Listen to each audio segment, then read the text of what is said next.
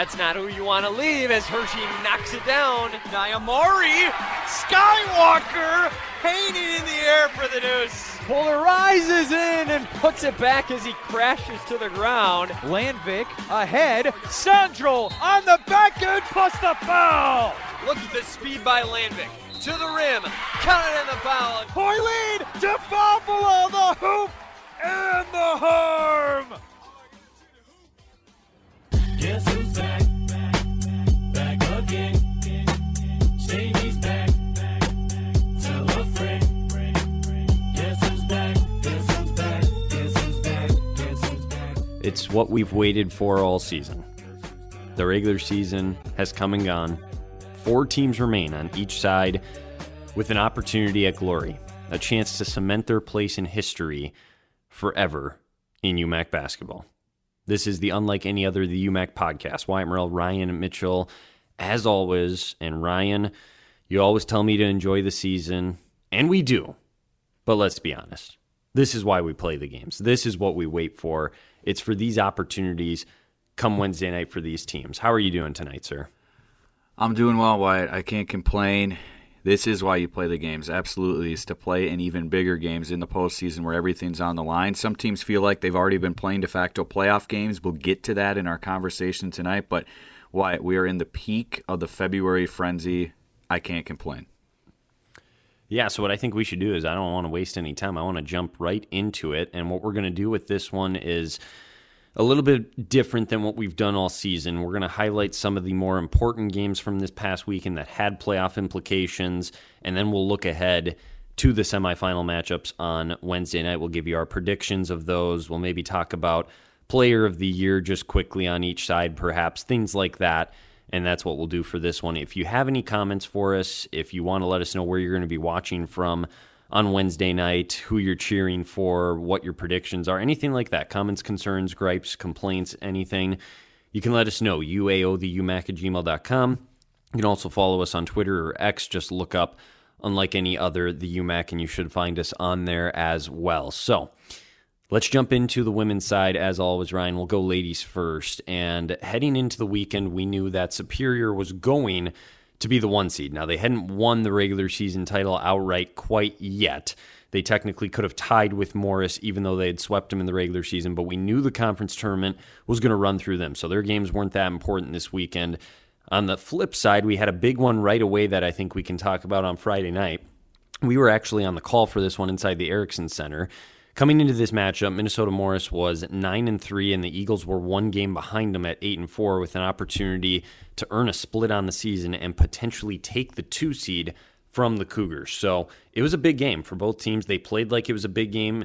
It was tightly contested all the way through. A couple of big swings, which I know we'll get into here as we break it down. But Morris survives on the road 67-64 to secure the 2 seed. This is going to be a rematch of a semifinal on Wednesday night. So with what you saw between these 2 teams on Friday night, what is your initial thoughts looking back on this game, and did Northwestern maybe let one get away? Wow, a lot of great stuff there. Yes, they did let one get away because they were right there in the last few minutes at home. They shot the ball so well early. Their 3-ball faded a little bit down the stretch, late in the third, especially in the fourth. Their numbers not close to as good late in the game versus what they had in the first half, but that's credit to Morris, and they made more winning plays late. But I gladly sign up, Wyatt, for another matchup between these 2 teams less than a week later. We've said it in past years, going into a postseason tournament. You think about on the men's side last year, Northwestern seen Superior again. This year it's Northwestern seen Morris again on the women's side. It's really hard to beat the same team 3 times. I know we're not previewing the game yet, but I'm so looking forward to that one on Wednesday. Eagles did let one slip away because I think for large portions of this game they played really well, but a game of runs. You said it on the call multiple times, Wyatt. Just when it felt like Northwestern was maybe getting a little breathing room and starting to feel comfortable, Cougars push back. They make a little adjustment. They get it going inside once more. I mean, I will never forget this game as far as being a breakout for Shelby Mortensen off the bench. She did not miss a shot from Morris, and that is probably the difference in this game. 8 of 8. She leads the way with 17 points. And then Maddie Grove, Wyatt, what a gamer. I mean, Coach Grove told you and I coming into the game on Thursday at practice, day before, she was probably 75%. Heavy swelling in that ankle throughout the week. but they were going to start her and then just play it from there and see how she's doing. You could tell early she didn't have that same burst. She wasn't as confident in her movement, but she made a huge bucket late on the baseline. They did just enough to win the ball game, and yeah, it hurts for Northwestern, but the good news is the Eagles are saying we get to see him again. But obviously a huge win for Morris to secure that they will be playing that game out at Jim Gremmel's court, not have to come back to the Twin Cities to see the Eagles once more in the Erickson Center.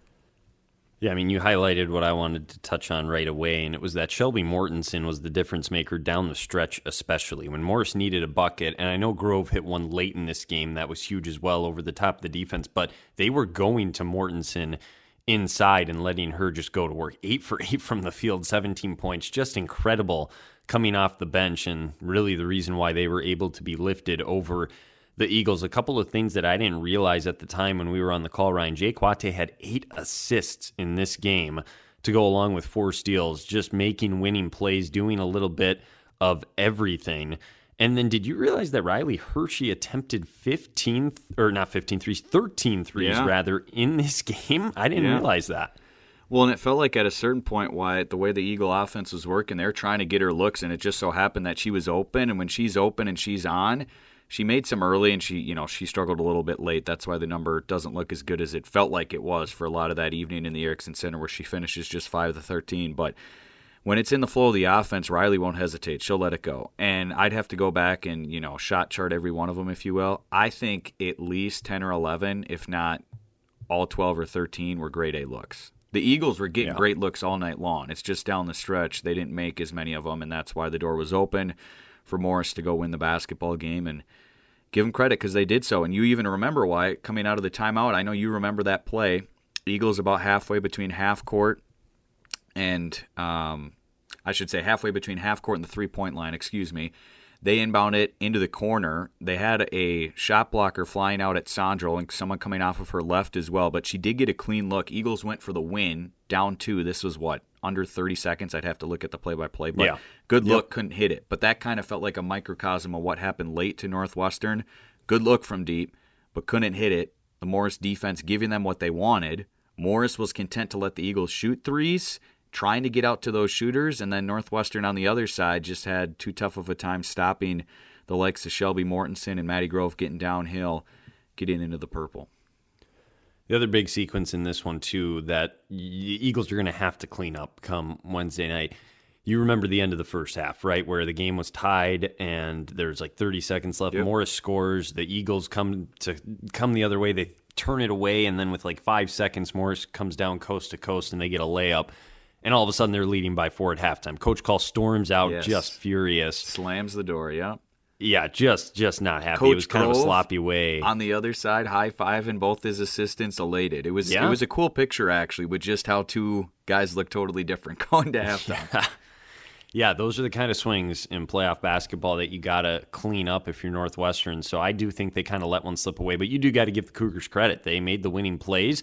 Mortensen was huge, and yeah, they've earned the opportunity to play Northwestern on their home court on Wednesday night. So should be a fun one. We'll preview that a little bit later on. With the way it worked out, just so everybody's aware, by the way, Superior ends up 13-1. They get in as the 1. Morris 11-3 as the 2. Northwestern wins on Senior Day then after that loss to Morris to go to 9-5. Then we had a tie at 4th place. North Central, Martin Luther, Bethany were all 7-7, Ryan, and North Central, through a tie-breaking procedure, ends up being the team that is selected, so they get the 4th. Speaking of North Central, it was not easy for them this weekend, though. How about them getting tested by Crown on Friday night and doing just enough to win that game? They don't win that one, Ryan. They're not playing on Wednesday night. Yeah, I go back to what we talked about last week, Wyatt, how tough of a weekend it was for them at home the weekend prior. Remember, they fall to Martin Luther, and then they fall to Bethany. And all of a sudden, what looked like an assured playoff team, now it's up in the air because they got Crown and Morris coming to their building the final weekend, and they got to do something to get in. This game was tight all the way down to the wire, lower scoring. Coach Tussler's club almost pull off, I was going to say shocker. Is that too far? Would you call that a shocker at that stage in the season? Yeah, and again, we talked about it because Northwestern then played Crown on Senior Day. Crown is probably the best 2-win team in the UMAC in a long time, if not in the history. Agreed. So they're more than capable, but it probably would have been the biggest upset of the year on the women's side, just looking at the record. So yeah, it'd be a shocker. And I mean, for Coach Zabala to lose to her old club in a spot like that when her new club was rolling here this season, I mean, that would have been something else. They do what they need to. They hang on in that game. They lose against Morris, but Wyatt, the reason they got in is that big win that they had at Clark Danielson when we were starting to talk about, wow, I mean, this North Central team, again, could find themselves near the winner's circle, at least in that spot on championship weekend again, because they were the only team to beat Superior, and they beat them by double digits on their home floor. And it's because of that win that they are going to the postseason tournament instead of BLC or MLC. Yeah, they're so perplexing to me because you're right, they beat Superior, but remember that was a day after Northwestern ran them out of the gym. So it's like feast or famine with this team. I have no idea what to think of North Central this year, but yeah, that was the difference maker because they were able to beat Superior, hand them their only loss. They're in the UMAC postseason tournament on Wednesday night. How about Davenport hitting 5 threes in this game as well? I feel like that is what the difference will be if North Central pulls off an upset against Superior and is able to take this all the way. If they can hit the 3-ball shot, considering their size down low and what their bigs can do, I feel like that'll be the difference if North Central is going to have success. Yeah, I like that you mentioned the bigs because, you've heard me multiple times off the mic, on the mic, the last few weeks mention Superior does not want to see North Central. We'll get to that matchup in a little bit, but I think it's going to start from KVP and Hola, and they didn't do a lot in this game against Crown. I mean, KVP, why it doesn't score. That's a big reason why they only won by 2 points. She only plays 19 minutes. She only had one foul. Mm-hmm. Again, we were calling another game. I don't know what is totally behind that, but that is perplexing to say the least. And so you need somebody like Davenport to step up, Mabeneg as well to get into double figures, and not the path to victory I'm sure that Coach Zabala and her assistants were talking about heading in, but hey, you'll take a win any way you can get it. Yeah, so then the other two that ended up just missing out, Martin Luther and Bethany, they had an interesting weekend because they each had to play Superior, and that's not an easy task, but then they each had a matchup against Northland, and it went exactly the way we thought it would, Ryan, where they each beat Northland and they each fell to Superior. And the one game I really would want to get to, I guess, out of those matchups would be the Bethany Superior game on Saturday, because Bethany not only needed to win this game, but they also would have needed North Central to lose, correct? Because North Central still would have had the tiebreaker, right? Yes, and in which they did. So if Bethany would have beat Superior on Saturday, they would have been in, but they didn't. Yes, but they were unable to come up with it. And this was a close game, right? I mean, Bethany, give them a ton of credit. This was a 2-point game heading into the fourth quarter. You almost just wonder if they ran out of gas down the stretch. Yeah, that's a good question. And again, we didn't have time to look back and go super deep on this game because we were calling another game at the same time. But yeah, I mean, it's going to be a season of coulda, woulda, shoulda if there's just one game here or there that Bethany had won. But I feel like they were still playing pretty good basketball down the stretch wide. I mean, they gave Superior a run for their money on their home floor. They gave Northwestern a run for their money on the road at the Erickson Center in a game that you and I saw last weekend. And so it hurts, but coming into the season, I mean, I don't know how upset you could be if you were a Vikings fan, especially after the tough non-conference slate that they had. I know they played a super tough schedule, but to rebound, bounce back, you get that early win against Northwestern, and then you go into the locker room against a Superior team. You're down 5, but you come out guns blazing in the third quarter. You make this thing interesting going into the fourth, and then give a lot of credit to Superior for closing, Wyatt. That's what I was fascinated about. You already got the one locked up. Last day of the regular season, you don't want any injuries. I mean, are you a little surprised to look at this box score and see Elise Bessinen not stepping off the floor for a single minute? She puts up 24. You look at Charlotte Firstel, I mean, 21 points in 19 minutes. That is outrageous. They basically did what they normally do. They didn't treat it any differently in a spot that Coach Carpenter obviously has never been in as a coach, but she had been in this spot as a player before, late in the season, 1 seed locked up. What do you do in that spot?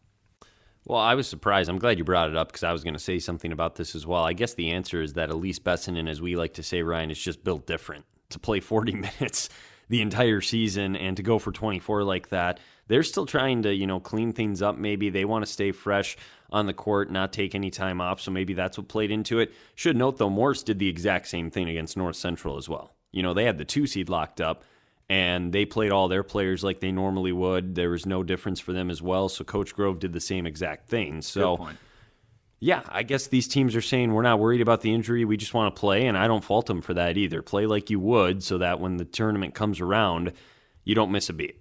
So, I don't know. There's not really a right or wrong answer, I guess, unless somebody does get injured and then you second guess yourself and you're thinking, yeah. But otherwise, it's fine and everybody looks to be healthy and everything went fine. So, yeah, it was interesting, but I don't fault either Morris or Superior for playing them like they did. Agreed, and it's such a quick turnaround that may play into it too, where we're already playing on Wednesday. This isn't like the NFL playoffs or other playoffs where, we get a bye and we get a week off or something. Like, you want to keep them fresh. I'm glad you mentioned it in that term because we got to get back out on the floor in just a few days. Honestly, by the time you get back, then you're back to class on Monday, and then all of a sudden we got to get off our feet some for Tuesday so we're ready for Wednesday. Yeah. And you can't have a slow start in that game, obviously. I mean, it's the postseason tournament, so they know their club best. Yeah, no question. And we're not going to jump to the men's side yet, but Bethany did the same thing on the men's side. They played their guys on Saturday against Superior, who's a very physical team, and that could very well be a rematch in the championship. But they were playing their guys like they would in any circumstance. So any other games on the women's side you want to get to? I know Northwestern took care of business against Crown. It was a little interesting for a while. That game was to guarantee that the Eagles were the 3 seed, even though I don't want to get into all the tiebreakers, I guess, but the win guaranteed it. Even if they had lost, since all the other teams finished 7-7, they would have been the 3, but maybe there was a scenario they could have been the 4. I don't really know. Yeah, I don't know what else to add to that. I mean, they wanted to bounce back after losing to Morris the night before. Crown was up at the end of the first quarter. You and I were both in the gym. Fun game, compelling game. I mean, the most compelling game that you will ever see, I'm going to say point blank period, in the UMAC with a 2-win team on the last day of the regular season playing another team on the road who could end up hoisting the hardware once again as conference tournament champions, and they gave them a run for their money. I mean, they forced Northwestern to step up their game in the third quarter to get that separation and then coast to the finish line in the fourth, but they tested them for a bit. Eagles shot it great, and we're going to talk about that in the matchup against Morris, but they look so much more comfortable on open kick-out threes and running their offense at home versus on the road. Not saying it can't be done on the road, but they look way more comfortable in the friendly confines, and we'll talk about that in a bit. But yeah, Crown, Martin Luther, Bethany, all things to be encouraged about moving forward, I think, with what you have coming back, especially for Martin Luther and Bethany with how you finished the season. Some big upset wins that you had. Yeah, you didn't get into the postseason tournament, but if your coach, I was going to say Holtz-Cedar, if your coach Garish or your coach Perfest, be encouraged about what your club did down the stretch this year and the momentum you have going into next year.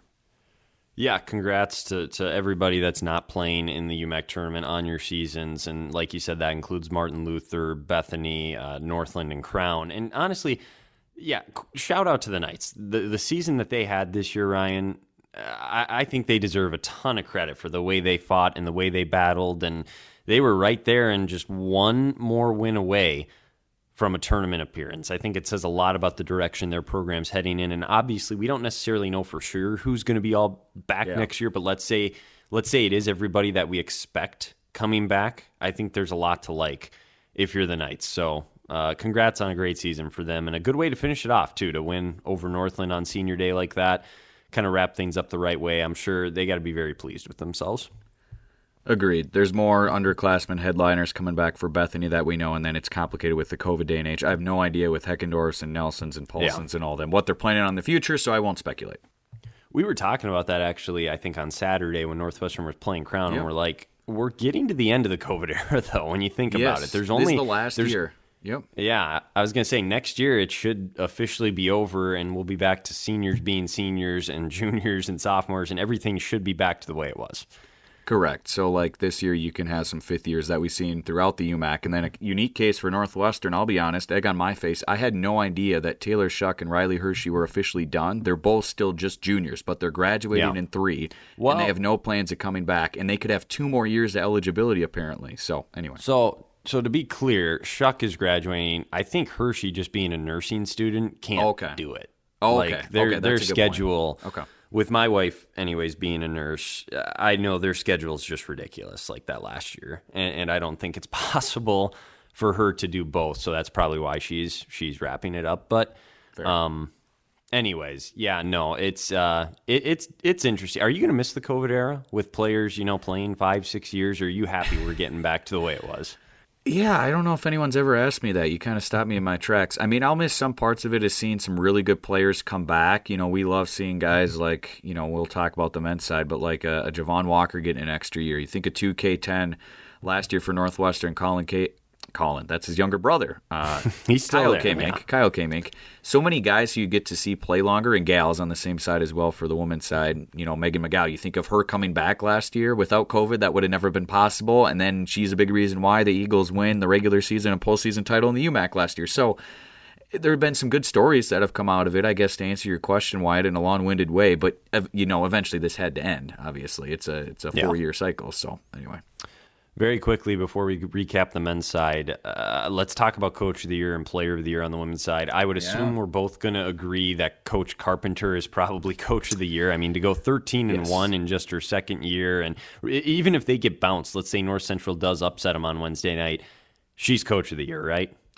Totally agree, and this may be too far, but I'm going to say it anyway. I think if they even approached, let's say hypothetically, Coach Grove or Coach Call, or even Coach Zabla for that matter, to give it to them, they would say give it to her. I think they would say, no, send it the way of Emily Carpenter. At least I hope they would, because to do what she did, remarkable. I think the coaches do vote on it, so I'm sure. Sure. I'm sure they're all probably no thinking shenanigans the same thing. should happen, you're saying. This should be pretty straightforward. Yeah. Hey, speaking of shenanigans, get this. There's a word, I guess, and it's called, I got to find it, shenanigator. What? And it's a person who instigates shenanigans. I love it. I'm going to start to use that. Don't be a shenanigator, Ryan. That's an awesome word. We don't want that. Is this Urban Dictionary? Is this official dictionary? What's going on? My mom actually sent it to me, and you know what she said? She said, I think Ryan would appreciate this. And look at that. You said you loved it. So I guess she was right. So that's a good one. I'm going to start to use that. I guess we're good. But that's good. Anyways, we're on the same page there. Coach Carpenter should win Coach of the Year. Well-deserved. I mean, what a season for the Jackets. But it's a little bit more complicated, I think, for Player of the Year. To me, there's 3 options. I think you could give it to the reigning champ in Lexi Hagan. I think you could give it to who's going to be the freshman of the year and the newcomer, Maddie Grove. And I also think Elise Bessinen is in the conversation as well. Would you add anybody to that list? No, I wouldn't. I think those are the 3 that are in the conversation for sure. But now are you going to have to do the hard next step and be first to give your actual player who you give it to? I can go first if you'd like me to. I've had a really tough time. So they're all in the top 4 in scoring. They all shoot the ball really well. If you look at Bessinen and Hagan, they're right up there at the top in 3-point field goal percentage. They're up there in field goal percentage. Bessinen is a league best at 92% at the free throw line. They contribute in other ways. Grove by far leads in scoring at 18.1 a game. It's really tough for me to try and sort this out and figure out who I want. You got to ask the question, do you give it to the best player on the best team? You know what I mean? Like, I think you there's always an ask argument. that question. It's a good question. There is an argument to be made there. That's maybe the one thing Bessinen has going for her. Honestly, though, Ryan, I think I'd probably give it to Grove just based on the elite scoring that she had. I know Hagan does so much too, and like she's in all these categories and different things, but I think her actually winning it already once, or has she won it twice? It's just been once, just last It's just year. that one time, right? Yeah, she didn't win it as a freshman. So we were still in the Geisfeld era then, weren't we? That feels like forever ago. Yeah, because 2 years ago, I was trying to think of the championship, because then I was trying to think of a player from Morris or North Central. I'm like, I don't think any of them got it. And it's because Bethany got beat in the semis by Minnesota Morris, I should say. Yeah. So I actually think if you win it once, you almost have to be even better to win it again. You know what I mean? Yeah. Like that's the way I kind of look at it. And not that Hagan wasn't great again this year, but her numbers maybe not like pop off the page, let's say, just really consistent and just does her thing and is really tough. I honestly think it's either Grove or Bessinen, and I guess I would pick Grove, but I can see Bessinen getting it, and I wouldn't have any complaints because she has been a leader for that team that just went 13-1. She's the second leading scorer. Like I said, she's extremely efficient, leading the conference in 3-point free throw percentage. So I could see that argument as well for her. But I'd probably give it to Grove, I guess.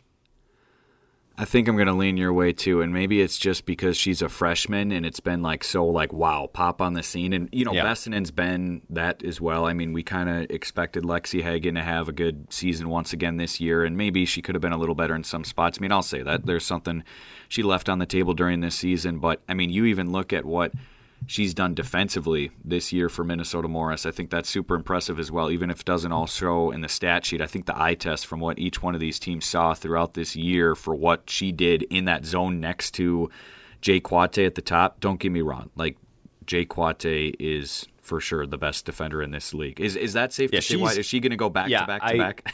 We didn't plan on picking the Defender of the Year either, but that's an easy enough one. I mean, she by far leads in steals per game. By the way, right behind her in second place, her teammate Mallory Anderson. Well, and look a little further down. That's why I bring it up. Maddie Grove had just over 2 per game too. So I think she is truly a two-way player. And then big shots and big moments. There's no bigger game this season than they had last Friday night at the Erickson Center. She goes baseline, Eagles brain help defense over the top, leaning the other way. She's able to hit it. So in clutch moments, she was big. Cougars missed her not this past weekend, but the weekend before, where they had a loss or two that they might not have if Maddie Grove is on the floor. So as far as the best player on, a team that really hurts when she's not in the lineup, the most valuable player, and then you widen that out to the whole conference, it's close, but I think my vote would be for Maddie Grove for those reasons. Yeah, I don't disagree with that, and we don't even know if she was 100% this past weekend, Ryan, and that's what makes it even more impressive. Yep. It'll be interesting, that's for sure. It's kind of the opposite almost, I feel like, on the men's side, although I suppose Coach of the Year is probably Garvin for running the table. I mean, hard to argue that. And then I think we both think Nielsen's going to win it. We'll talk about that in a little bit. But let's actually flip to the men's side now and quickly recap the weekend that was. So with how the results shaped up, Bethany ends up running the table. They go 14-0. They'll be the 1 seed. Superior gets slotted in as the 2 at 9-5 because the 3, North Central, who is 9-5, got swept by the Jackets in the regular season. So that's why they won the tiebreaker. And then, believe it or not, Ryan, they started 1-5 in UMAC play. They win 7 of their final 8 league games. The Northwestern Eagles, they sneak in as the 4 seed at 8-6, and they don't miss the tournament. Coach Gross, 24 years, never missed a UMAC tournament. Unbelievable.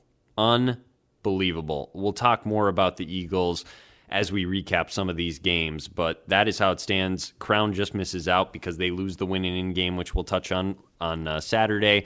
Morris ends up going 0-2 on the weekend. They finish 6-8, and then Martin Luther 3-11, Northland 0-14. So going to Friday night, the big games coming in to Friday night. That Crown North Central game was a big one, Ryan. It was an opportunity to kind of cement your spot in the field. There were still ways you could maybe miss out, let's say, had you won that game, but it was an opportunity to really put yourself in a position where you were for sure going to be in. And North Central, 96 points, Ryan, on their home court.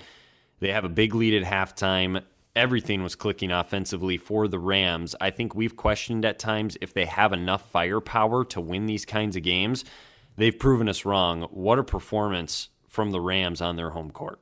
Yeah, Crown had some really nice defensive performances, Wyatt, earlier on in conference play when you look back, but down the stretch, their defense has hurt them. I don't know what other way around it other than that. And, they've played some really good teams where it's tough to slow them down. I get that, but you give up 84 to North Central in your own building at the WAC, and you knew it was going to be tough to keep them under 80. We talked about it going into this game when you go to North Central, and obviously it was nowhere close to that.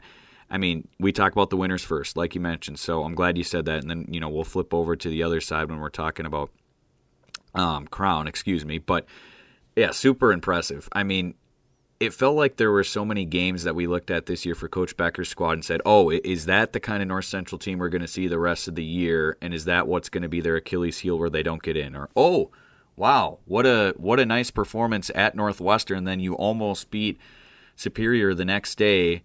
What a weekend that they had. I actually think, they're going to be really good. Like, I kept going back and forth on them. I couldn't get a great read on them is basically what I'm saying with all this. Yeah. But to finish the season the way that they did, and we'll talk about their result on Saturday in a little bit, just an awesome coaching job from Coach Becker, because no one just screams off the page, and I mean that as a compliment to North Central. Like, you don't know night in, night out who's just going to totally take the team on his shoulders and lift them to victory when some teams need that from time to time. North Central just said it's going to be a collective effort. I mean, look no further than Friday night. You got 16, 15, 15, 11, and then Carrington McNeil leading the way with an awesome game, probably the best game he's had all season long considering the circumstances too. I know he fouled out, but 25-7 for him to lead them to a victory, massive. And, Crown has had difficulty slowing people down. You're thinking, maybe is it going to change in a big spot like this? Nope, North Central ready to go from home. And I don't know what it is why, but the last few years it feels like they have been kind of a sore in Crown's side, like just a matchup that Crown hasn't liked. Yeah, no, I couldn't agree more, and the defense definitely is what's disappointing when you look back on the season for the Polars and the way they've let some of these games slip away. And with the way they started too, Ryan, to not make the UMAC tournament, that's just got to kill some of those guys that came back for this type of a season, this type of moment, and they just came up short again. I mean, give credit to Buckner. He did literally everything he could, put the team on his back. He goes for 44. It's a school record. He was 18 of 26 from the field, but the story was the same Friday night as it wowould be on Saturday. They just didn't hit the three-shot, Ryan. The three ball just left them at the wrong time. Yeah, absolutely, Wyatt, and I'm glad you mentioned how hot of a start they had. They were 5-1. Yeah. Northwestern was 1-5 after those two teams walked off that floor on January the 19th. Northwestern is going to the postseason. Crown is not. The next day, they fell to North Central at home, and then I don't want to say that it was just totally lost from there, but, it did become different. Then they lose to Morris, then they lose to Bethany, and you pick up a couple wins to keep, the boat afloat, if you will, against Martin Luther and Northland. But after they started 5-1, the only two teams they beat from there on out were Martin Luther and Northland. So, yeah. I mean, there's just so many questions, like you said, Buckner. I mean, you can't ask anything more from him. What's interesting to me, Wyatt, in the second half of the season, it basically became, it's Buckner's going to lift us up and do enough to the finish line, or it's really, I don't know who else. I mean, he's at least got to do 5-6 of the work offensively for us to win any of these ball games. And, I kind of feel bad for him, to be honest, Wyatt, because with some of the performances he put up, and even I think of the game that you and I watched some of in Mankato at Bethany, we knew it was going to be such a tall test. But in that first half and early in the second half where they're just trying to stay within shouting distance, he's having to do everything on both sides of the floor to defend Nielsen at the tin, to score himself the other way. No one can make an outside shot for Crown. And it's like, what more does this guy have to do when I never thought I'd be saying that? And I don't know how much further I can go without bringing up Cade Carroll's name. Because he was in the Player of the Year conversation. We talked about this a few years ago. I think he should have got it. I know Noah got it. Noah was deserving too, but I would have given it to Cade. And for him to be one of those multiple graduates, fifth-year guy on the team, just bizarre. I never saw it coming because the way his career finished was not close to the player that he was in long stretches in the UMAC, I think specifically of a few years ago. So, yeah, just so perplexing, and I'm sure Coach Herbert has a lot of questions as well for where exactly did this thing go wrong. Yeah, you do. You feel bad for him and the way it ended for sure, and you almost wonder if they just settled even on Saturday, and we'll talk about that, but some of the shots they were taking in that game, I thought they could have gotten downhill a little bit more, but again, we can get to that in a little bit, but tough way to swallow the end of your season if you're Crown going 0-2, where all they had to do was just get one of them, and they couldn't do it. Bethany's game's not really that important this weekend. I mean, they hit triple digits again against Northland on Friday. We'll talk about their game against Superior Saturday maybe a little bit. The Jackets, the reason they are the 2-seed, Ryan, is because they took care of business on Friday night against Martin Luther. Is there anything you want to mention there? I mean, they needed to win it. The Knights played close for a while, and then the Jackets were able to eventually just do their thing. Walker leads the way with 20, and they get a big win. Yeah, not much. I mean, they did what they were supposed to. They're playing better down the stretch for sure, and we'll talk about this in a little bit, but I'm still not sure if they're at the level you and I thought they could be coming into this season. Correct. I don't know if everything has been fixed. I don't know if all the wounds have been bandaged yet for Superior. They're playing better, but I'm not ready to say, like, this is the Superior we were waiting for. This is the team we were expecting from the results we saw in the non-con play and all the veteran experience they have coming back. I don't know if I'm fully there. Sure, they finished well. There's some things to build on, but I don't know if I'm ready to make a definitive, declarative statement on Superior tonight. Yeah, it's an interesting team because at their best, they are very, very scary, and not at their best and at their worst, they can lose to just about anybody. So we'll see how it goes for them on Wednesday night. Northwestern Morris, this was a huge one, Ryan. Both teams were 6-6, basically an elimination game with how it shaped up. So you knew you had to have it, and Morris just came out kind of flat, to be quite frank. They only scored 23 in the first. It took 15 minutes before Paul Dack got on the board. I think they started like 1 of 9 from deep, and they just kept shooting him from out there. It was not a good offensive performance from Morris in the biggest game of the year. Couldn't agree more. I mean, it's kind of remarkable that they got themselves back in the game in the second half with Paul Dack not scoring for the first 15 minutes. Now, I think he had, 10 at halftime, Wyatt? I think he scored 10 in the last 5 minutes of the half. I would say he still had 10 of their 23 in the first half because he did get a couple of outside shots to drop. And, I mean, it starts quick with him. Like, if he gets going, you got to watch out and have an eye on him at all times. So he did end up scoring 10 in the half. But, yeah, it took him 15 minutes to score. They just didn't really get enough from anybody else. Yeah, this is kind of how I put it with Morris, Wyatt. They like to drag you in the mud, and they like to get down and dirty like pigs do. But the problem is they were too muddy themselves. Like, you can only drag someone in the mud for so long where it's like, okay, we actually have to start doing something ourselves too. Because this game was really ragged, jagged, not the most pleasing to watch, to be honest with you. I mean, not every game is just going to be great rhythm from start to finish, because Northwestern had their struggles too. But the difference in the second half, Wyatt, how about the Caleb Hoyleen that we've seen these last 2 weeks of the season? Yeah. Something has been unlocked with him, and we'll talk about more what he did throughout the whole weekend when we get to Saturday's game. But I think he was really the guy to jumpstart Northwestern's offense. Other guys step up to Lavelle, Fambula in double figures, and it took a whole team effort. But, man, Hoyleen kicked it into another gear late this season. I don't think it's even, just him, but it's all of them, right? It's him, it's Fambula, it's Posernich, even Schneider. Like, they have done a great job of leading this team, and they've all played better down the stretch. That's why they've won 7 of their last 8 conference games, and that's why they're playing on Wednesday night. All of them have played much better in the second half of the season. Hoyleen may be leading the charge this past weekend, but I don't think you can overlook the other guys as well. For sure. And a guy you didn't even mention, why I'm glad you mentioned the veterans first, but Jeremiah Lavelle grew up big time too. I mean, just growing in confidence more and more as a sophomore. Yeah, no question. They get it done 78-68 on Friday night, setting up the win and in-game with Crown on Saturday. North Central then beat Morris on Saturday, but Morris was already out at that point because there was no way they were getting in at 7-7. North Central was already, well, I guess technically if they lost, they maybe could have been the 4, and Northwestern kind of hopped up to the 3, correct? Yep. They clinched the 3 with the win, yep. So the game was still important to them, but again, they took care of business 79-64. I'm assuming that was senior day too, and not Friday night? Yes. I'm guessing they did it Saturday. I saw a photo. I apologize to the other gentleman. I remember Tanner Holtman being in it. I don't remember the other guy in the photo I saw on social. I'd have to look at it again. But yeah, it was their senior day. And then Bethany, Ryan, they beat Superior 87-70. It's a 4-point game at half. They played their guys throughout this one. And does this kind of a result just kind of scare you heading into the postseason tournament? Like, is there anybody that can beat these guys? Scare me or scare Superior? Who is it scaring?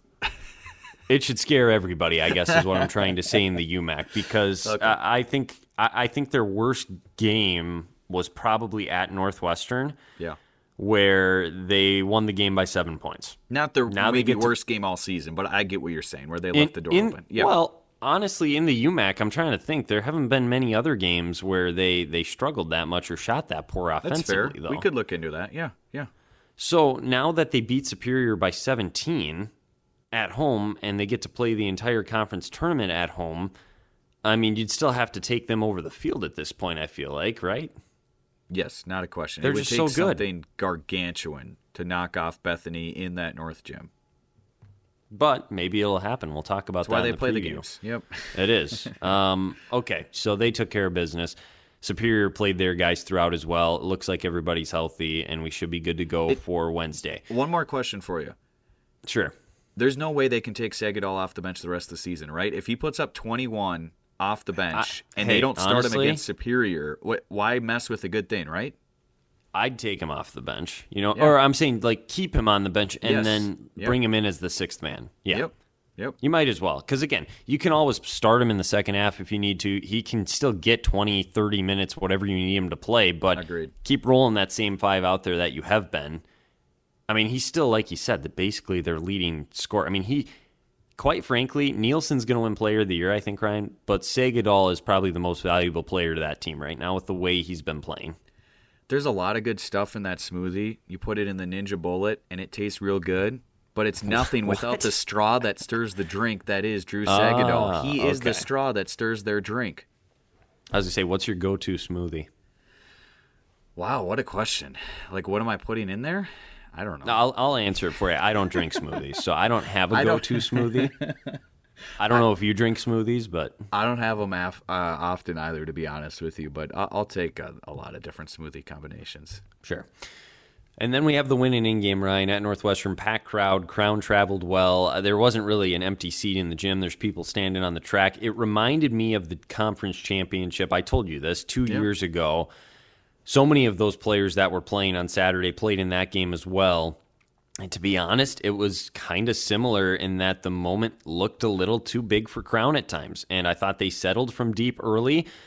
Cade Carroll, like you mentioned, not his greatest game. I mean, he had a double-double, but he started 0 of 7, 0 of 8 from 3. 0 of 8, yeah. Just was tough to do anything offensively. Besides Buckner, who, again, just dominated, 27 points, 9 boards. He's going to be the UMAC player of the week for sure. Besides him, offensively, it was a struggle for Crown on Saturday. And maybe we need to give Northwestern's defense more credit because they kind of held them at bay, and they did the same thing with Morris the night before. Yeah, I think you made some great points there, Wyatt. Give Northwestern credit, but also it all starts with Crown settling early. How many shots did they get up before we even hit 15, 16 seconds on the shot clock? It was almost like, am I watching a team, I'm trying to think of a comparison where they're getting shots up so quick and it's not winding. I had a team that I was thinking of, and now I'm totally blanking who I'm thinking of. But anyway, they weren't wasting hardly any time. I mean, it's kind of like what we see from Bethany from time to time, to be quite frank with you. But, when Bethany's on, they make you pay from deep. If they have open looks and they're, quick triggers, they're making more than Crown does. That's just the reality of it. And when you get down in a hole like that, not that it was gargantuan. I mean, Northwestern, allowed them to hang around, and this game was, super compelling going in to the second half, because at recess from the Erickson Center, it was still just for Northwestern a 2-point lead. But coming out of the locker room, I mean, Northwestern turned the dial and built some breathing room, and it never felt like it was in doubt from there. So a lot of head-scratching things for Crown. Not at all what I expected from Cade Carroll and JVD, Jacob Van Dam. I wasn't expecting a ton of scoring from Masick. He does little things to help out that team, but it felt like Micah Ladd and Tyrus Buckner were really the only guys who were super confident, not just because they both had good days scoring the basketball, but Micah didn't settle. I mean, when there was a few kickouts, he hit, at least a timely 2 or 3, as I'm trying to confirm here. He was just 1 of 3 from deep, I guess. You and I were actually asking him to shoot more. Do you remember those few sequences where he didn't shoot it? Well, yeah, the biggest one was when it was 62-56 in the second half, and he had a look from 3. Trailer in transition, wide open. Yep. Decides not to take it. They end up turning it over on that possession, and then shortly after, Northwestern ends up extending it back to double digits, and I don't think the game ever really got that close again. And they could have been within 3. We're not saying the shot for sure would have gone down, but the Eagles immediately went the other way and scored off of that turnover. So what could have been is kind of the question, and I can't get past Cade Carroll. 11 of his 14 are from deep when he missed his first 9, but he just kept shooting it. And then when you see him make his first drive where he's going to the lane, he fades away a bit, he kisses it off the glass, and I'm looking at you and I'm just saying you can't guard that. Like, if he's doing that more, you're forcing the Eagles to actually have to dig in defensively more and take into consideration, okay, where is 14 and White, when they really didn't have to defend him for the most part all game long. How about the sophomores, though, for Northwestern, Ryan? And Nyamari and Lavelle, combining for 37. Lavelle had just 2 points, 3 points at half. He goes for 16 in the second half. Just, you talk about his maturity and his growing up. He grew up at halftime of this game, especially with the way he played in that second half. It was a pleasure to watch. Couldn't agree more. I mean, he had a few sequences that were eyebrow-raising. Yours almost hit your beautiful hairline when just about 4 minutes left in the ball game. He goes with his left hand. He takes it into the chest of Buckner, absorbs all the contact at the apex, and kisses it home. And you and I are looking at each other like, okay, these Eagles right now offensively are playing with confidence that they haven't all season long. And then you remember the stretch that Jay Nayamari had where he got really hot for Northwestern. So slippery in his pull-up game where he can knock down the 2 and then he can also fly into the lane and finish as well. And then he's an awesome spot-up shooter. Shot it with confidence, 3 or 4 from deep. I'm glad you brought them up. You talked about the seniors a little bit ago, but it takes everyone. And when you got 2 sophomores that are playing with that kind of confidence in a capacity gym, in a winning game, when they haven't played Crown before in a big spot like that, but their guys were ready. And on the other side, it was not that case for Coach Herbert's club. Yeah, I mean, Carroll and Van Dam, I don't want to keep talking about them too much, but they were 3 of 24 from deep on the weekend. Can't have it. Yep. Yeah, and that's tough. Just as a tough time to go cold. And, yeah, tough way to end. Again, we don't know for sure who's back, who's not maybe. We know for sure some guys are gone, and it's going to be interesting to see the transition for Crown now heading into next year for sure. Yeah, Cade's gone. Your guy Carter may be back. I think he's got an extra year. Testerman's gone. Masick is gone. JVD, I think, could be gone. I won't speculate any further, but yeah. So, anyways, yeah, I mean, congrats to the teams, though, that aren't in Crown and Morris, Northland, and Martin Luther on your seasons. How about the Knights, Wyatt? How about the Knights on Saturday? They got there. Yeah, I was thinking, the Jacks were oh so close to getting their one, but MLC said, not so fast. Yeah, I was hoping. I was so hopeful because I think I picked Northland in that game, right? I think I said that's the one they're going to get. Which, by the way, turns out I ended up getting you by 2, right? So I ended up winning the predictions. So here's what I got to throw at you. So you want it to carry over? Double or nothing. We carry this thing into the postseason because I was down 4. I'm within 2. I was oh so close to coming back, but it was just not enough. You only have 6 picks though. In the playoffs. I mean, there's only so many for you to go opposite. So I'm aware, but double or nothing. What do you say? I give you a 2-point lead going into the playoffs. You ready to roll this forward? Okay. Why not? All right. Why not? We'll roll it in. The fantasy's done, though, and I believe those were both tightly contested as well. But for once, I think I finally got you. Well, and you have Tyrus Buckner's 44-point performance on Friday. Thank you very much, Tyrus. Homeschoolers, unite. That killed me. On the weekend, Wyatt, I mean, 90 fantasy points over 2 games is absurd. Yeah, Buckner literally put your team on his back and took you to victory. Because my guys had a valiant effort, but I did not see Buckner putting up 80, so I can't do much. 90, sorry. I can't do much about that. Yeah, he didn't. He couldn't quite, he needed some more help to get them an actual win, but hey, he didn't need any more help from my guys on my team. We got it done, so I'm very grateful for that. So yeah, and then on the women's side as well, excuse me, I honestly, I'm just happy to be in this spot. I never thought it was going to happen. I'm usually terrible at this stuff, so happy to be in the winner's circle for once on the fantasy side of things. Your first 2 players were big. I mean, Grove and Bessinen were awesome down the stretch when you needed them most, and quite frankly, my top picks were not as good as they needed to be, and then your depth also helped out with players like Hershey stepping up too. You were also very gracious with allowing me to take subs throughout the year. Well, that was the rule. You got 2 subs because it was before the halfway point, and they both did a nice job. That's true. I'm pretty sure Parker Bainey I had on my team for the last half, and so I guess that's fair. All right, Coach of the Year, Pat Garvin, right? 14-0. I thought you were going to make this suspenseful. I thought you were going to do a drum roll or something. I mean, I really just there's nobody else to give it to.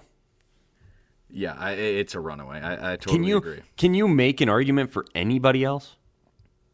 I don't think so. I mean, especially because like Superior, I don't think Coach Polkowski is pounding the table telling you like, nobody gave us a chance, gentlemen. Nobody said we could be here at 9-5. Sure, you got second. That's great. But Wyatt, it's not just because we had an undefeated team.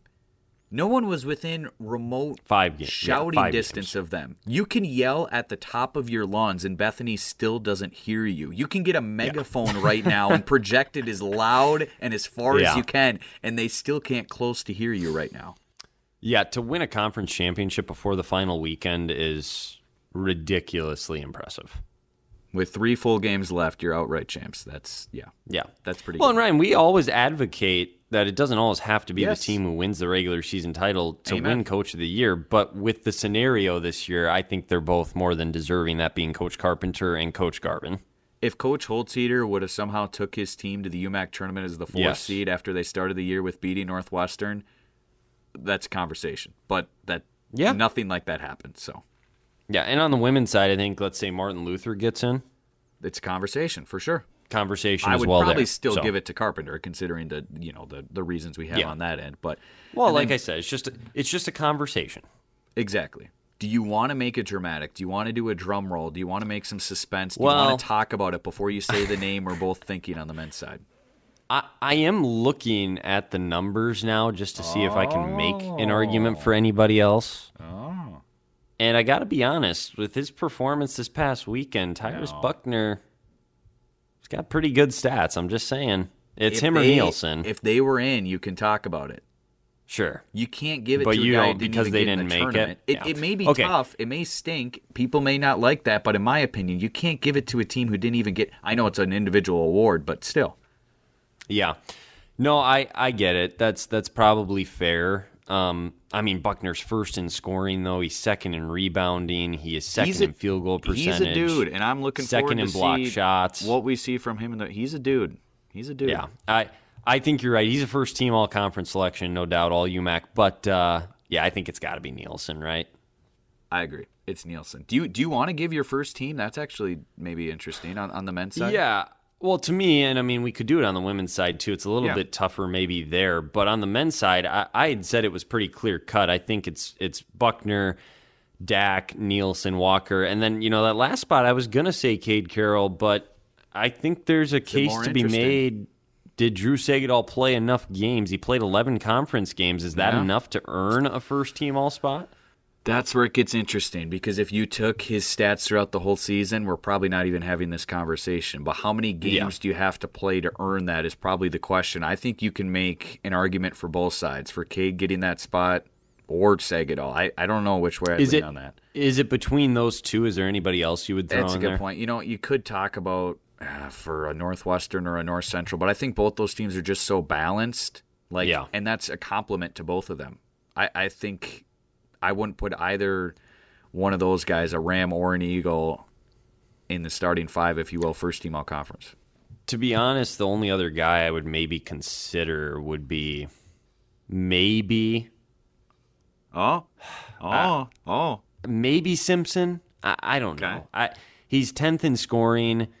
He's 5th in rebounds. You know what I mean? Like, he's been good. He's 4th in field goal percentage. But Okay. To be honest, Yeah, I haven't gone super deep on all those. Those are good numbers. I mean, he's definitely maybe in the conversation. He's also 11th in assists. So, I mean, that's probably something he's got going for him that a lot of these other guys don't. That's a good point. He should at least have a spot should be at the ceremony. Yeah, at least be within earshot of the guys who are the 5. Yeah.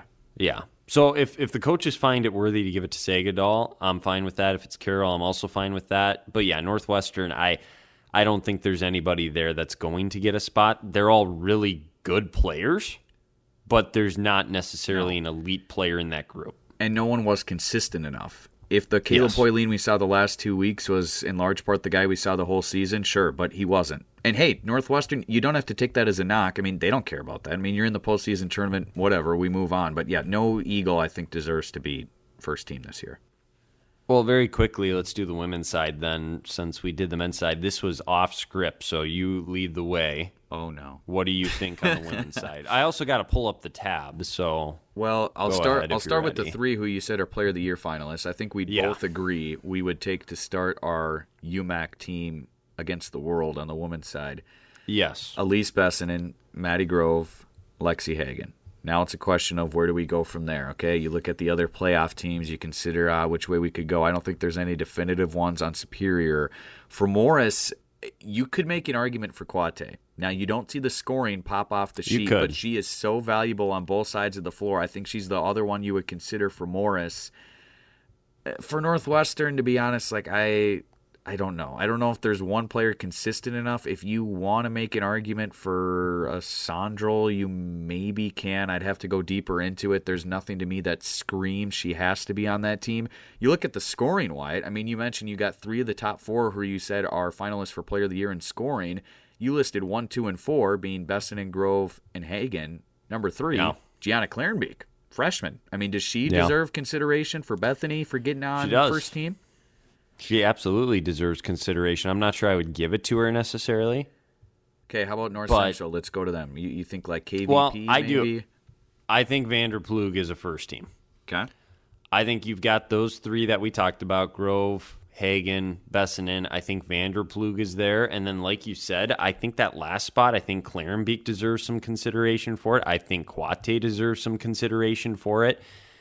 It's just a matter of what you're looking for as a coach, and if you're looking for just numbers specifically or how somebody plays the game, you know what I mean, and how they impact a game. I think I'd lean Jay Quate then, because I think by the eye test, I would say she's maybe just ahead of a Clarenbeek, even though she was 3rd in scoring. Every single UMAC coach had a couple stars bolded and underlined that 25 in maroon or white, depending on what jerseys they're wearing. She's a problem. We got to be aware of her. So I think of like who coaches prepare for most and who's going to give them a headache during the game. I would go with that. So I'd go Grove, Quate, Bessinen, Hagen, and the 5th one that we settled on that is escaping my mind for the moment that I'm going to come up with right now. Quate. I didn't mention Quate. Yeah. 2 more. I think it's Superior, a Northwestern, and why am I blanking on the last one? Well, I can't remember what you said now. I mean, you've got the 5. You've got the 3. Hagen, Bessinen, Grove, Quate. So you got 2 Morris, an Eagle, a Jacket, and then who was your 5th? Vanderploeg? Oh, yeah. Vanderploeg we're going with. For North Central? Thank you. I mean, those are the 5 I'd probably go with. I also could see giving it to Clarenbeek, though. Sure. And I think there's a handful of other people that are maybe in the conversation as well. Sandrel's in there, yeah. Yep. So, anyways, and then we're on the same page with Player of the Year. It sounds like Coach of the Year, Newcomer of the Year. Obviously, would be Grove as well. Yeah, and probably because she's freshman. We if she's going to win Player of the Year, she's got to be the Newcomer of the Year. On the men's side, Buckner would be the. Yeah, go ahead. He's got to be. I'm sorry for cutting you off. Do they do like what they do in the NFL where they give the MVP to a quarterback, but then Offensive Player of the Year is like Christian McCaffrey, where you're like, wait a second, if the MVP is an offensive player, then why? Yeah, I don't know. That's a great question. Maybe they should do something like that. Okay. Then it almost feels like a participation award, though, at that point, where they're just giving more awards to people. If it's the Offensive Player of the Year, I agree. You can go that way, and you could, split hairs and all these different stuff. Maddie Grove is the leading scorer in the league. It's not that simple, but yeah, I would give that one to her, too. And then it's got to be Buckner. There's no rule against you transferring in. He's still a newcomer. No. Yeah. Correct. Okay. Yep. So it's got to be him for sure. Last question for you. We have Quate, Defensive Player of the Year on the women's side. I'm going to put you on the spot. Men's side, Defensive Player of the Year. Go. So I think, an obvious choice for a lot of people is Nielsen with the way he affects the game and blocks shots. I think a sneaky pick, though, is Micah Pasternak. Oh, okay. We've talked to the Eagle coaches about how important he has been defensively. He shut down Javon Walker. For a lot of that Morris game, he gave Paul Dack fits. He's on Sagadol for stretches against Bethany. Yeah, I don't know. I'm not saying he's going to win it, but I think it's worth the conversation as a sneaky dark horse maybe. I don't know. He deserves an invitation to the ceremony before they pass out the trophy, so he gets to put on the nice suit like they do for the Heisman, even if he knows he's not the best defender. He's like, this is pretty cool, NYC, bright lights, get to sit next to these guys. My picture will be here forever. The UMAC's not going to NYC, unfortunately, but they don't get that opportunity. Good one. Low blow, but it's legitimate. So yeah, unfortunately. Where would we go? Who would you? Who would you? Where should we go for the UMAC Awards, Wyatt? I'm going to put another question at you, totally randomly. If we had a UMAC Awards presentation for all these awards in person, everyone dresses up. We have some nice hors d'oeuvres. We have a little, shenanigans going on. Shenanigans all over the place. So what's happening at this? You got to go get together. You got to go somewhere in between, in the middle, somewhat. Okay. I'm interested to see where we mean. Yeah, I was going to say, they're all over the place. Why not a place like Brainerd or something where you go to like Madden's Lodge golf course or something? They got a nice banquet hall Okay, there. now you got me going. We know there are some coaches in this league who like to golf. We could get Coach Garvin and We Coach could play a Cole little golf. dueling on the links before we have Yes. the presentation that evening. Corey Problem Borkard is gives a the- speech there later on at night. The course isn't open right now, Ryan. I mean, are we doing this in the summer? We're doing this as soon as they can get out. Yeah, that's the one downside. Hey, this Minnesota be the one spring. downside, This Minnesota spring. Let's say we do it third week of March. You could. You can make it You happen. probably could. Yeah. No, that's just, I don't know. That was just an idea. That'd be Who's your defensive fantastic. player? Who's your defensive player of the year, though, on the men's side? Well, I brought up J-Dub. I would have to agree with you. He escaped my mind for some reason for a millisecond. Who's and I'm dumb. Who's J-Dub? I kind of want to let you stew on this for a little bit.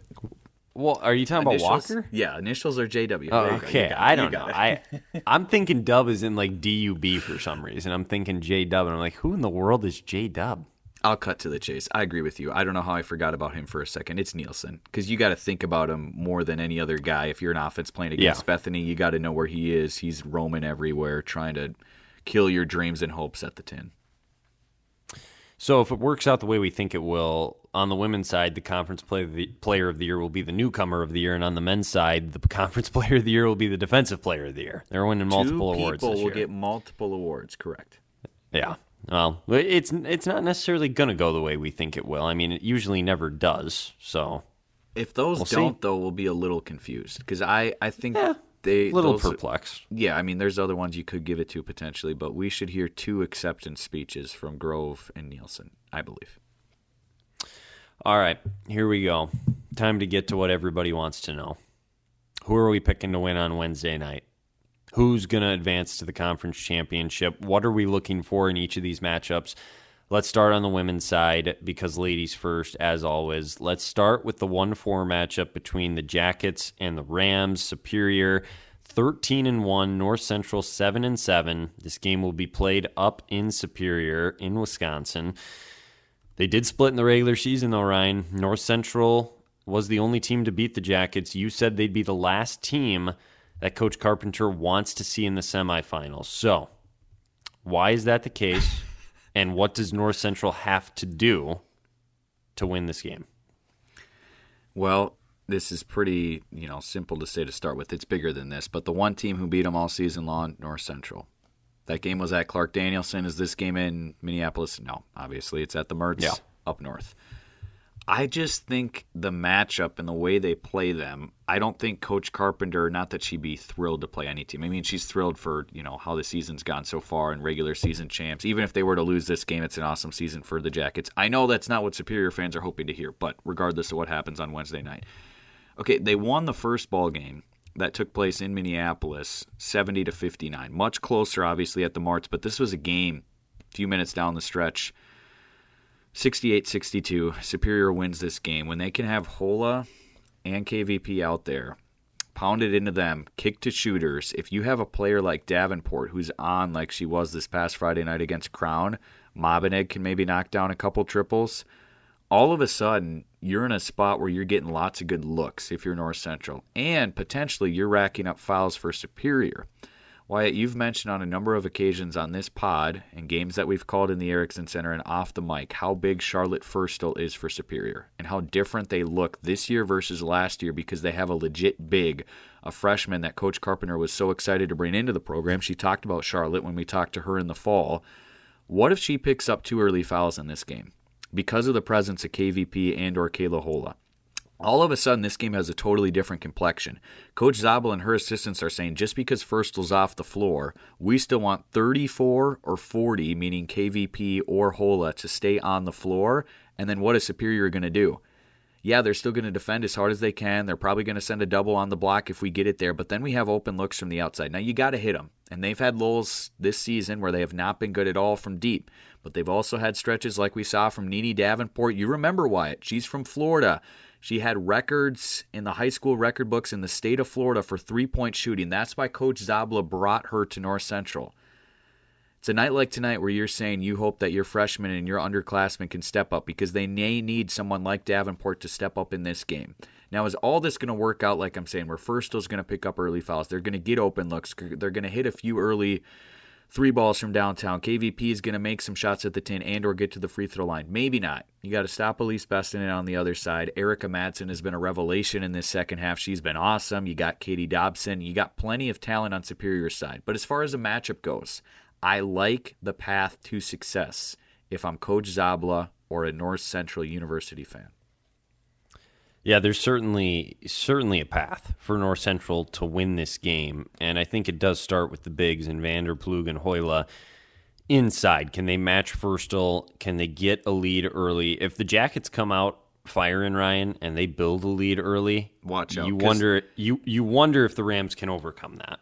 I'm glad you mentioned that, Wyatt, real quick before I hand it back to you, because we've seen in the past, you and I, games in person, you think about their matchups against Northwestern. When North Central falls behind early, maybe they keep it tight for most of the first quarter, but all of a sudden they're down 6, 8, maybe approaching 10 before halftime. It's really tough for them to come from behind. Not impossible, but they have to have a good start, especially because they're the underdog and with the way they play. So, continue. Yeah, can they win this game? They absolutely can. Again, I think it starts with the bigs, and then I don't know if Ryan is still their leading scorer this year or not, but she's certainly going to have to play a big role in this game and be efficient. You got to play really well on the road. You have the confidence because you did beat them earlier this year. But, Ryan, you mentioned Erica Madsen and the way she's played as of late, and it's not just her. Even Olsen coming off the bench, Katie Dobson's had good games, like you said. We know what you're going to get from Bestinen, probably know what you're going to get from Firstel in this matchup. If those other supporting pieces can do just enough, like they have all year, I don't see Superior losing this game. On their home court, there's a reason they're the 1 seed. I think that loss to North Central is more of a fluke than anything. Now, the Rams are capable. They're experienced. They can do it. But I am taking Superior to win this game. They will be hosting the conference championship on Saturday. Yeah, I don't blame you for that. I mean, obviously, the number 1 seed is going to be tough to beat on their home floor. And for the record, Ryan still is their leading scorer at just over 13 points per game for Caitlin Ryan. Okay. I think this game literally comes down to, Wyatt, can Superior shut down North Central from deep just enough like they did when they won at the Mertz? Or can North Central at least get a couple timely threes? They lost by 6 after being tied going into the fourth quarter when they played on February the 2nd in the Mertz. So this isn't eons ago, Wyatt. I mean, this is earlier this month. They're meeting on Wednesday. It's not super long ago. Game was right there down the stretch. But North Central didn't make a 3 in the fourth quarter. They were 0-4 on some really good looks. They were just 2 of 12 from deep. Otherwise, you look across the board. They got Firstel in foul trouble. She played just 24 minutes. She was good, 14-6, but she had 4 fouls. You hold Superior enough offensively where I feel like in this game, we've talked about it so many times with North Central, but I'll say it again. I think they got to win a game where Superior's at like 65 or under. For sure, if the Jackets are 70+, I don't think they're going to win. Here's the dealio with what we just said a little bit ago. I'm down 2. I'm trying to win. I'm not going to pick all the same games as Wyatt. Yes, there are many scenarios where Superior wins this game. But because I have some ground to make up, and because I truly believe there is a path to victory for North Central, I'm going to take the Rams. I'm not shocked at all if Superior wins this game. I think they do have a good chance to win at home, but just watch the start of this one. If in the first 5-6 minutes North Central builds a little bit of a lead, and they get things going the right way as far as fouls are concerned, and they just shoot it a little better from deep. Don't have to be great, but you can't be 2 of 12 again. You got to make at least 5 or 6 of them, and this thing could be real interesting down the stretch again. About as good of a 1-4 semifinal matchup, I think, as you could ask for, Wyatt. Yeah, it should be a good one, but Ryan, even as good as this one is, I think we're looking forward a little bit more to the other one, the rematch between Northwestern and Morris in the 2-3. In this game, Ryan, I wouldn't be surprised if Northwestern wins by double digits, if Morris wins by double digits, if we come right down and it's a buzzer beater. Like, I really do believe this game could go any which way direction. What, you don't? You don't? No, I just laugh because how many times do you say, I wouldn't be surprised if it's a buzzer beater, if one team wins by double digits or the other wins by double digits? Because you're just basically saying, there's anything. No scenario unless it's a 20-point game one way or another where I'm going to be looking at it shocked. So if Morris or Northwestern wins by 17, you're like, whatever. You could see that. You probably have a lot of thoughts on this game, so I'm going to just pass it to you and let you go. What do you think of this? Well, I'm sure you got a lot of thoughts too, but I said earlier in this recording, I'm glad to see these teams play for the third time. It's a cliche in sports, but you know what you and I say, Wyatt, cliches are often true. It's really tough to beat the same team 3 times in 1 year. But it feels like with super seniors Jaden Sondrel, Jay Quate back, his own daughter, Maddie Grove, stepping up. Could she be the player of the year, as we talked about earlier, the freshman? Feels like this may be the year for Morris. Before they beat Northwestern in January at Jim Gremmel's court, Northwestern had their number. I think they'd won the last 5, if not the last 6. Now Morris has won the last 2. Coach Grove is feeling as good as he's ever felt going into a playoff matchup against Northwestern. Maybe not ever. I shouldn't put words in his mouth. But he's feeling pretty good based on what he saw most recently this past Friday night. Now the Eagles have to come to their place. Not going to be easy for Northwestern. You got to take good care of the basketball. That was one big improvement for Northwestern Wide after they turned it over 25 times at Morris. In the friendly confines, they turned it over 16 times. Coach Cole and his assistants know, though, there's more butter on the basketball when you go on the road. Can't explain it, but it's just harder to hang on to that pumpkin and squeeze the orange when you're playing far from home. So that's one thing that Morris has going for them, is playing this game at home. I would be surprised if it's double digits either way. I think one way or another, this is a single-digit game. Fine, you're twisting my arm. I will tell you, I feel like it's within 6. It's no larger than 6 on either side. I think this is going to be tight down to the wire, and I can't wait to watch this on the Cougar Sports Network on Wednesday evening. And I can't remember the gentleman's first name, so I'm not even going to guess. But, you know, I know he'll be excited, ready for that game, and looking forward to watching. Yeah, it is tough to beat a team 3 times in 1 year, and we've talked about it all year. Northwestern, at their best, there's a reason they won it last year. They returned so many pieces from that team, Ryan. At their best, I think their ceiling's higher than anybody in this conference still, but we still haven't seen that yet. And Morris defensively could give the Eagles fits and turn them over like we just saw. I think it comes down to if you can keep your composure and treat it just like any other game and not make it bigger, then you have to. And you kind of disagree with me on this because we talked about this and you said, no, you should be treating it like it's bigger. Why do you hold that opinion? I don't know exactly what you're alluding to. I mean, I've talked about that times before. So, okay, we were talking about this in the Erickson Center over the weekend before the Crown game, I think maybe is what you're alluding to. You asked me, like, can they treat this like any other game? And I said, well, you got a bunch of seniors on the other side who can't treat it that way. Crown's reeling. They got to step up and win this game. You got to treat it like you're desperate. But what are you alluding to? Well, I just am saying if you do that mentally, you're almost psyching yourself out before you even start, and that can affect your play sometimes. That's fair. And it's tough for me to compare, what Crown was going through end of the season on the men's side versus Northwestern. Like you just said, I'll go back to what you said. They have the highest ceiling, as you've mentioned many times this year, out of any team in this league if they're playing at their best. But that's a big if, and the opponent has a lot to do with that. Okay? So even if they have great depth and they have a lot of scoring, it doesn't always show out. So I don't know. Do you think the message from Coach Cole and his assistants is something like that, Wyatt? Don't put too much into this. We have everything we need in this room. We keep our composure early. We get off to a good start, and we see where this thing goes. This is just like any other game. Forget that it's the UMAC tournament. Do you think there's some message like that from him, Coach McGow, Coach Peterson? Like, what do you expect Coach Cole's message to be before they take the floor? To a certain extent, I do think it's somewhere along the lines of that. I would be curious to hear what Robbie has to say about this, being that she's played in these kinds of games. You know what I mean? Like, to get her perspective on it is for sure. Absolutely. Yeah. Absolutely. So, yeah, I think it's somewhere along the lines of that. But here's my question for you, and then I'll make my pick. Do you think the Eagles need to stop settling so much from deep? I mean, the 2 times they played Morris this year, they attempted like 72 threes in the 2 games combined? It's a lot. You counted them it's up. Ridiculous. That's impressive. I mean, on Friday night, I can tell folks 35 of their 63 were from deep. They were 13 of 35. They were just 2 of 12 in the fourth quarter. So 37%, but they were well above 40 for most of the game. Or do you say we're going to live and die with the 3? Well, you can shoot them if it's a kick out. It sounds like the oldest thing in basketball, but Wyatt, you and I say it all the time. It's so important. Get a paint touch first. Force the defense to flood the middle of the lane, and then you kick it from there and you walk into a 3 in rhythm. And that's a lot of what the Eagle looks had on Friday night, I should say.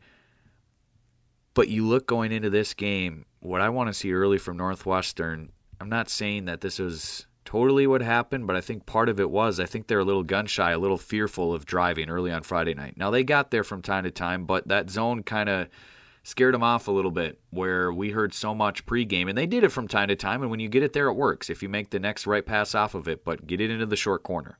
Short corner. So what did we say? Short corner 25 times on the broadcast? I don't know if I've ever said short corner so many times. Quite a bit. Yeah. But that's a key against the Morris zone that can be tough to solve, especially with Quate and Grove at the top. It's much easier when you get it past them. But when they're pinching up higher and higher to extend that zone at the top, and that's before they even put on the full court pressure or try to bait you at the half court line, which we didn't even really see Friday night. So don't forget, Wyatt, if this game gets hairy, there's another level of that defense from Coach Grove's team that he can pull out that we saw in stretches in Morris when they played in January. So I'm in a total web right now. I'll throw it back to you. But for Northwestern, what I want to see early is attack the paint. Don't be scared. Draw some fouls. You and I talked about it so much on Friday night. Yeah. They got to get to the line more. They're such a great free throw shooting team. It took them so long to even get to the line for the first time. They finished the night just 3 of 6. That can't happen on Wednesday night. You got to be at least 10-plus foul shot attempts. Does the game always work that simply? No. But if you're Northwestern, in my opinion, you got to draw more fouls. And if you're going to draw more fouls, you may as well do it at the 10 when you're taking a shot. Yeah, I mean, the game really is as simple as this to me. It comes down to Northwestern taking care of the basketball, not getting sped up, keeping their composure, and not settling for threes. So if they do those two things, they don't turn the ball over, and they do get those touches inside, I think they're going to have success. On the flip side, they need to try and make Morris shoot it from deep as well. They want nothing to do with the three-point line. They want to pound it inside, use their bigs, and I don't blame them because their bigs can be overwhelming, and they have guards that can attack downhill. So what do I think is going to happen? I'm going to give Morris the nod and pick them to win this game. I like what I saw from them the last time out against Northwestern. I think they made winning plays down the stretch. I think they can do it again on their home court. I think their bigs are too much to handle inside for Northwestern. Again, the Eagles have the highest ceiling. They are the best team in this conference when they play their best basketball. But putting themselves in a position to have to go on the road at Morris, like you said, the stars could be aligning for Coach Grove's team this year. And I just got to give them the slight nod in this game. I am going to take the Cougars to get a win here in what should be a tight game. Again, I'm not surprised regardless of the outcome. I think it'll be close, but it has the potential to get away as well. That's fair. I'm glad you said close. I won't make you be any more specific than that. You don't have to give a score number. You don't have to say within 7 points. I know you don't like that. So, to answer you, I think both of these games on Wednesday night on the women's side are as close to as coin flips as you can get in a 1 versus 4 and a 2 versus 3. As close as we've maybe ever seen on the women's side. I think all 4 teams are literally that tight, and both the 3 and the 4 have paths to victory on the road, even though it won't be easy. I'm going to go back to what I said before. I am not continuing this race into the postseason to just tie with Wyatt. I want to win this thing and come back. This is a coin flip. I'm going with Northwestern. It's tough to beat the same team 3 times in 1 year. Would not be shocked at all if Morris wins the ball game.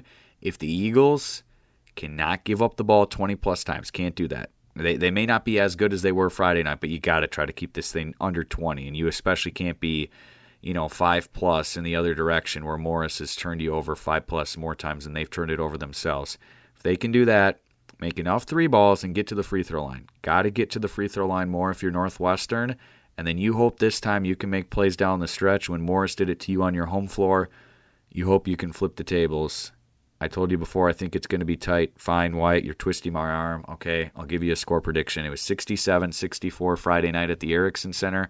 I think Wednesday night at Jim Gremmel's court, Northwestern wins 64-61. Morris has a 3-point look just beyond the half-court line at the buzzer.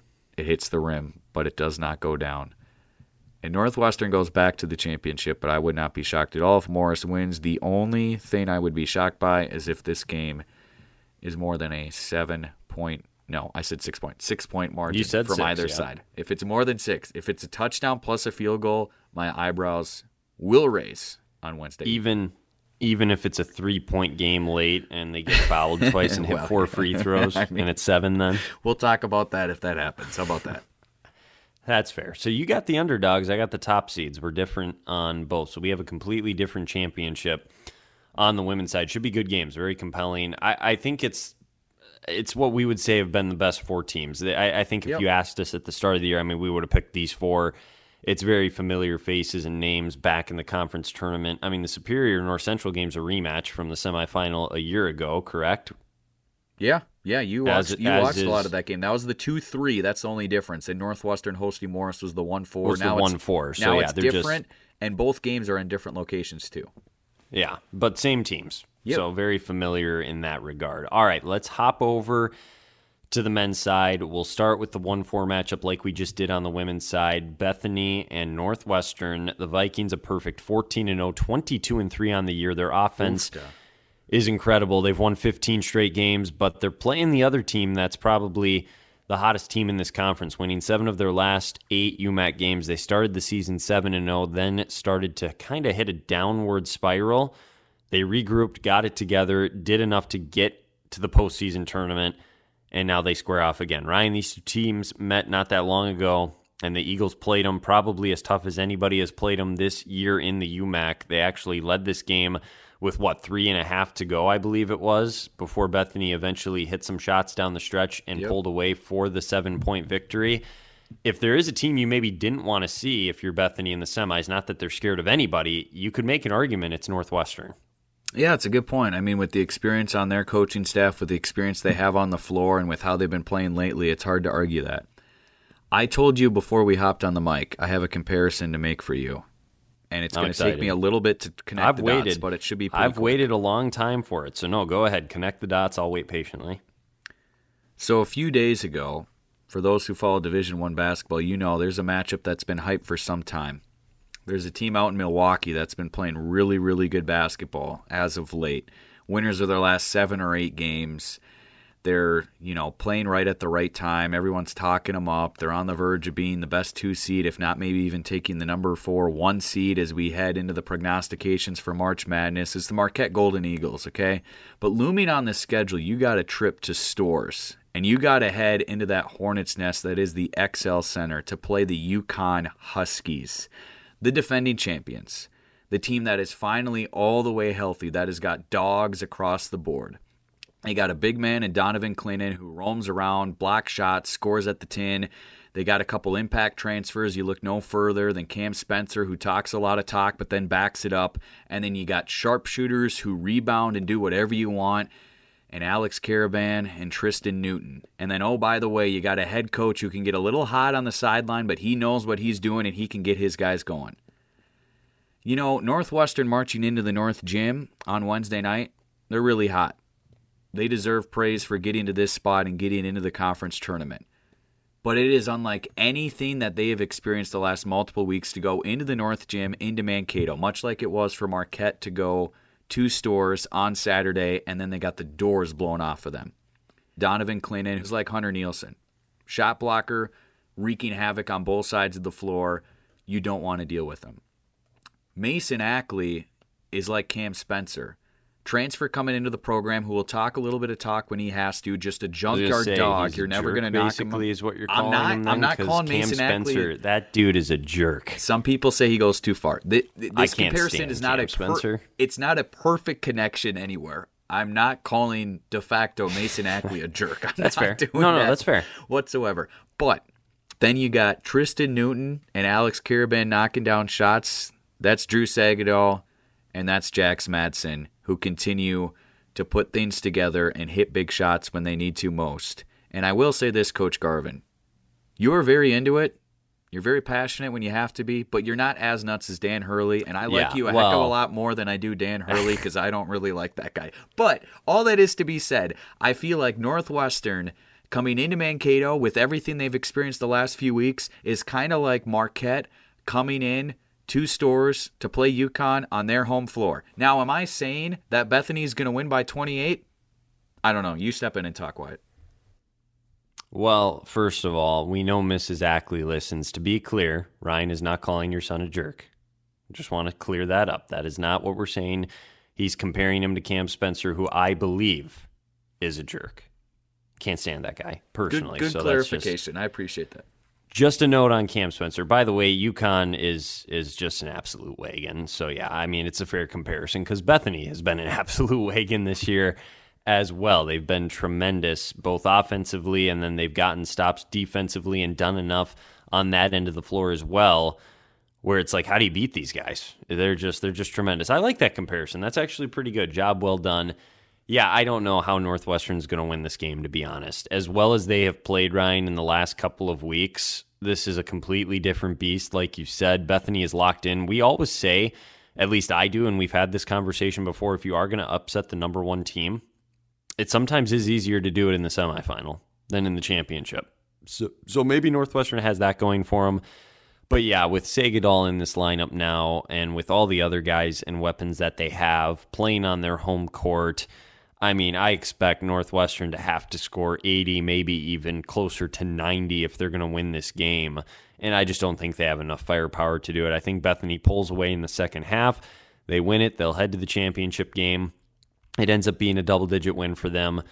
It's just really tough to pick against this team. They've just been so dominant. They're healthy. You could argue they're starting to play their best basketball, even though they've played well all year. It was a really impressive win against Superior by 17 this past weekend. I don't see how the Eagles win this game. Yeah, agreed. I mean, you look at what happened in the Erickson Center that you mentioned, Wyatt, where the Eagles were able to hold down Bethany for some time before they caught their footing, and it felt like offensively they were never super comfortable. They still scored 77. I know that's with some late free throws, but all those things that happened, you and I said on the mic that night in the Erickson Center, we said on this pod, we feel like Bethany only played a C level, and they still won that game. Now they're at home in a place where shots seem to go down more often, soft rims, which, hey, that's a benefit for Northwestern too. I mean, I think the softest rims in the UMAC are in the North Gym. You at times, Wyatt, and I think maybe I've done it as well, have compared the North Gym to the Lahaina Civic Center where the Maui Invitational is played. So points are scored in that gym, okay? But I'm glad you mentioned how many does Northwestern have to score. I would agree with you. I think it's at least 85, if not 90.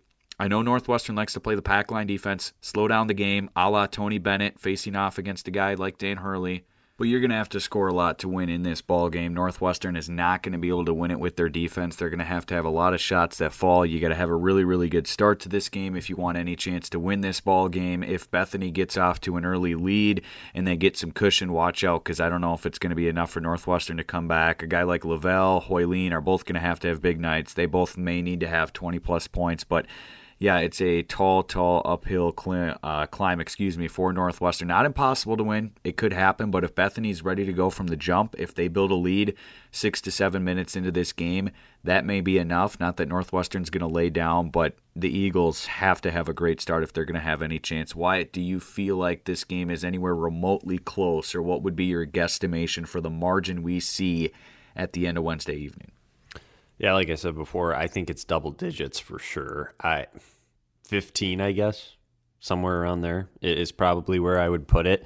I wouldn't wish this matchup on anybody. It's a nightmare to try and figure out how you're going to slow Bethany down. And like you said, you almost feel like you have to play perfect offensively. That's the kind of pressure you put on yourself, and eventually you can't do it.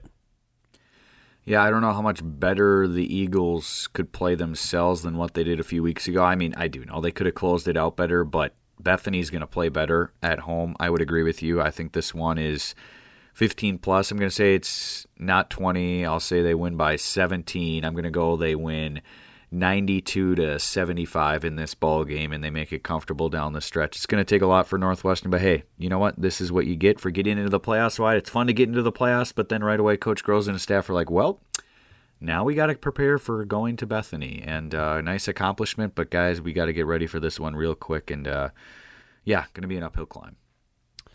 All right, Superior North Central 2-3 matchup, our final one to wrap things up. Ryan, Superior swept the regular season series, but they won the two games by a combined 5 points. Yeah. It was an absolute barn burner both times. The most recent time out, 82-78, where Javon Walker went nuclear for 36 points on 14 of 18 shooting. So you give me your initial thoughts, then I'll give you mine and my prediction, and then you can wrap with your pick, and that's how we'll do it. All right, initial thoughts. The first one was a great game where Javon got fouled late and they were able to escape with a win on the road. Second game, North Central had no business being in. Superior just about choked it away. They're up by a zillion. As you mentioned, Javon probably should have broken the single-game scoring record, but he didn't down the stretch. Tough ask for North Central coming into this game. It's cool, Wyatt. You got 2 games, North Central at Superior. So for Rams fans, you may as well travel out to see these games because you're going to get to see both your teams. See the women's first against Coach Carpenter's club, and then see Coach Becker's club against Coach Kulkowski's club. I think both of these teams are kind of similar in how they like to really grind defensively. I'm looking for the battle on the boards to maybe be a difference in this game, Wyatt. What say you, and what is your pick? Yeah, I mean, I like the idea of looking at the rebounds for this matchup, but to me it comes down to, can North Central stop Javon Walker? Obviously, they couldn't last time out, and they got enough from the supporting pieces to hang on and win. North Central's got dudes. I mean, Nick Feller, Tanner Holtman, Jashawn Simpson, Remy Wedgeworth Brown. They got guys that can compete and potentially steal this game on the road. I expect it to be another really close game. I think it's neck and neck all the way. We see ties, lead changes. I really don't think one team runs away with this one. I do think it's a little bit lower scoring than the last time out. I think it's closer to maybe 70 instead of the 80s that we saw. And at the end of the day, Ryan, guard play wins in March or February, I guess February for the UMAC. It's Javon Walker's time. It's his show. He's here for these kinds of games and moments. I think he has another big game. I think Joseph Fahrenholtz comes to life. I mean, he's been a really weird dude to figure out this year and has been like non-existent at times, but I think he comes to life. And I think Superior wins this game. Coach Polkowski gets it done in a really hard-fought battle between 2 great teams, and Superior earns the right to take on Bethany in the championship. We will get a rematch of the title game that we saw a year ago back in Mankato. Yeah, it's definitely possible. They need more from Fahrenholtz this time around. He's now 1,000-plus points in his career after what he did against Bethany over the weekend. He had just 4 points the first time in this game. Not the first time. The last time they played, I should say, at the Mertz in just 17 minutes. Javon's not going to score 30-plus again. North Central's going to do better. Maybe he still scores 25. I don't exactly know what he's going to do, but other guys are going to have to step up more, and that's been the question for Superior. When you have Javon being on from the start, they have, screwed around with a lot of different starting 5, Coach Polkowski's club, that is. I don't know what they're going to throw out here. We've seen Max Briggs, the freshman, start some games here heading down the stretch. Does he start in a big game like this at home? I don't exactly know who that 5th guy is going to be. We know it's probably going to be Walker, Barker, Cornelius, Fahrenholtz, and then who's the 5th going to be? We'll wait and see. Fahrenholtz is going to have to do more. I feel like he does do more. I feel like he gets at least 10-plus in this ball game because I like the matchups that he has against North Central. It's been an awesome year for them, but I think they have another tight loss against Superior. Wouldn't be surprised if they win, but I think this one is within 7, but the Jackets do get the win, and it is 1-2 once more. Yeah, no, I mean, what? If you hold Walker to 20 points, do you consider that a win if you're North Central? I mean, is there a number you're trying to keep him at? If you're Coach Becker and his staff and you say you can hold him to a clean 20, I think they take that and run it to the bank as fast as possible. Yeah, I mean, it should be a great matchup. Again, 2 games that were decided by a total of 5 points in the regular season. That's the reason why Superior is, in fact, hosting this one, which could be the difference maker, too. I'm sure they're going to have a great crowd on hand. It should be electric, and we'll see how North Central handles that. But definitely another one of these semifinal games that I could see going either way, and I'm not going to be surprised. So it should be a fun one. Ryan, great work as always. Appreciate you. Again, for those listening, let us know where you're watching, what you're looking forward to maybe this upcoming Wednesday. We'll be back, and we'll recap what we saw from Wednesday night later this week. And then, of course, we'll have the preview for the championship games when that time comes as well. But let us know what you're thinking heading into the conference tournaments. You can email us, uaotheumac@gmail.com. You can also find us on Twitter or X at unlikeanyothertheumac. And we would be more than happy to take your feedback, comments, concerns, anything like that. But we're looking forward to it. This is why we play. This is why we do this podcast, is for these kinds. I mean, we don't do the podcast specifically for this. There's a lot of reasons why we do the podcast, but we enjoy this time of the year more than any other time in regards to UMAC athletics. These basketball tournaments are tremendous. They never disappoint. It's going to be another fun year no doubt about that this time around as well.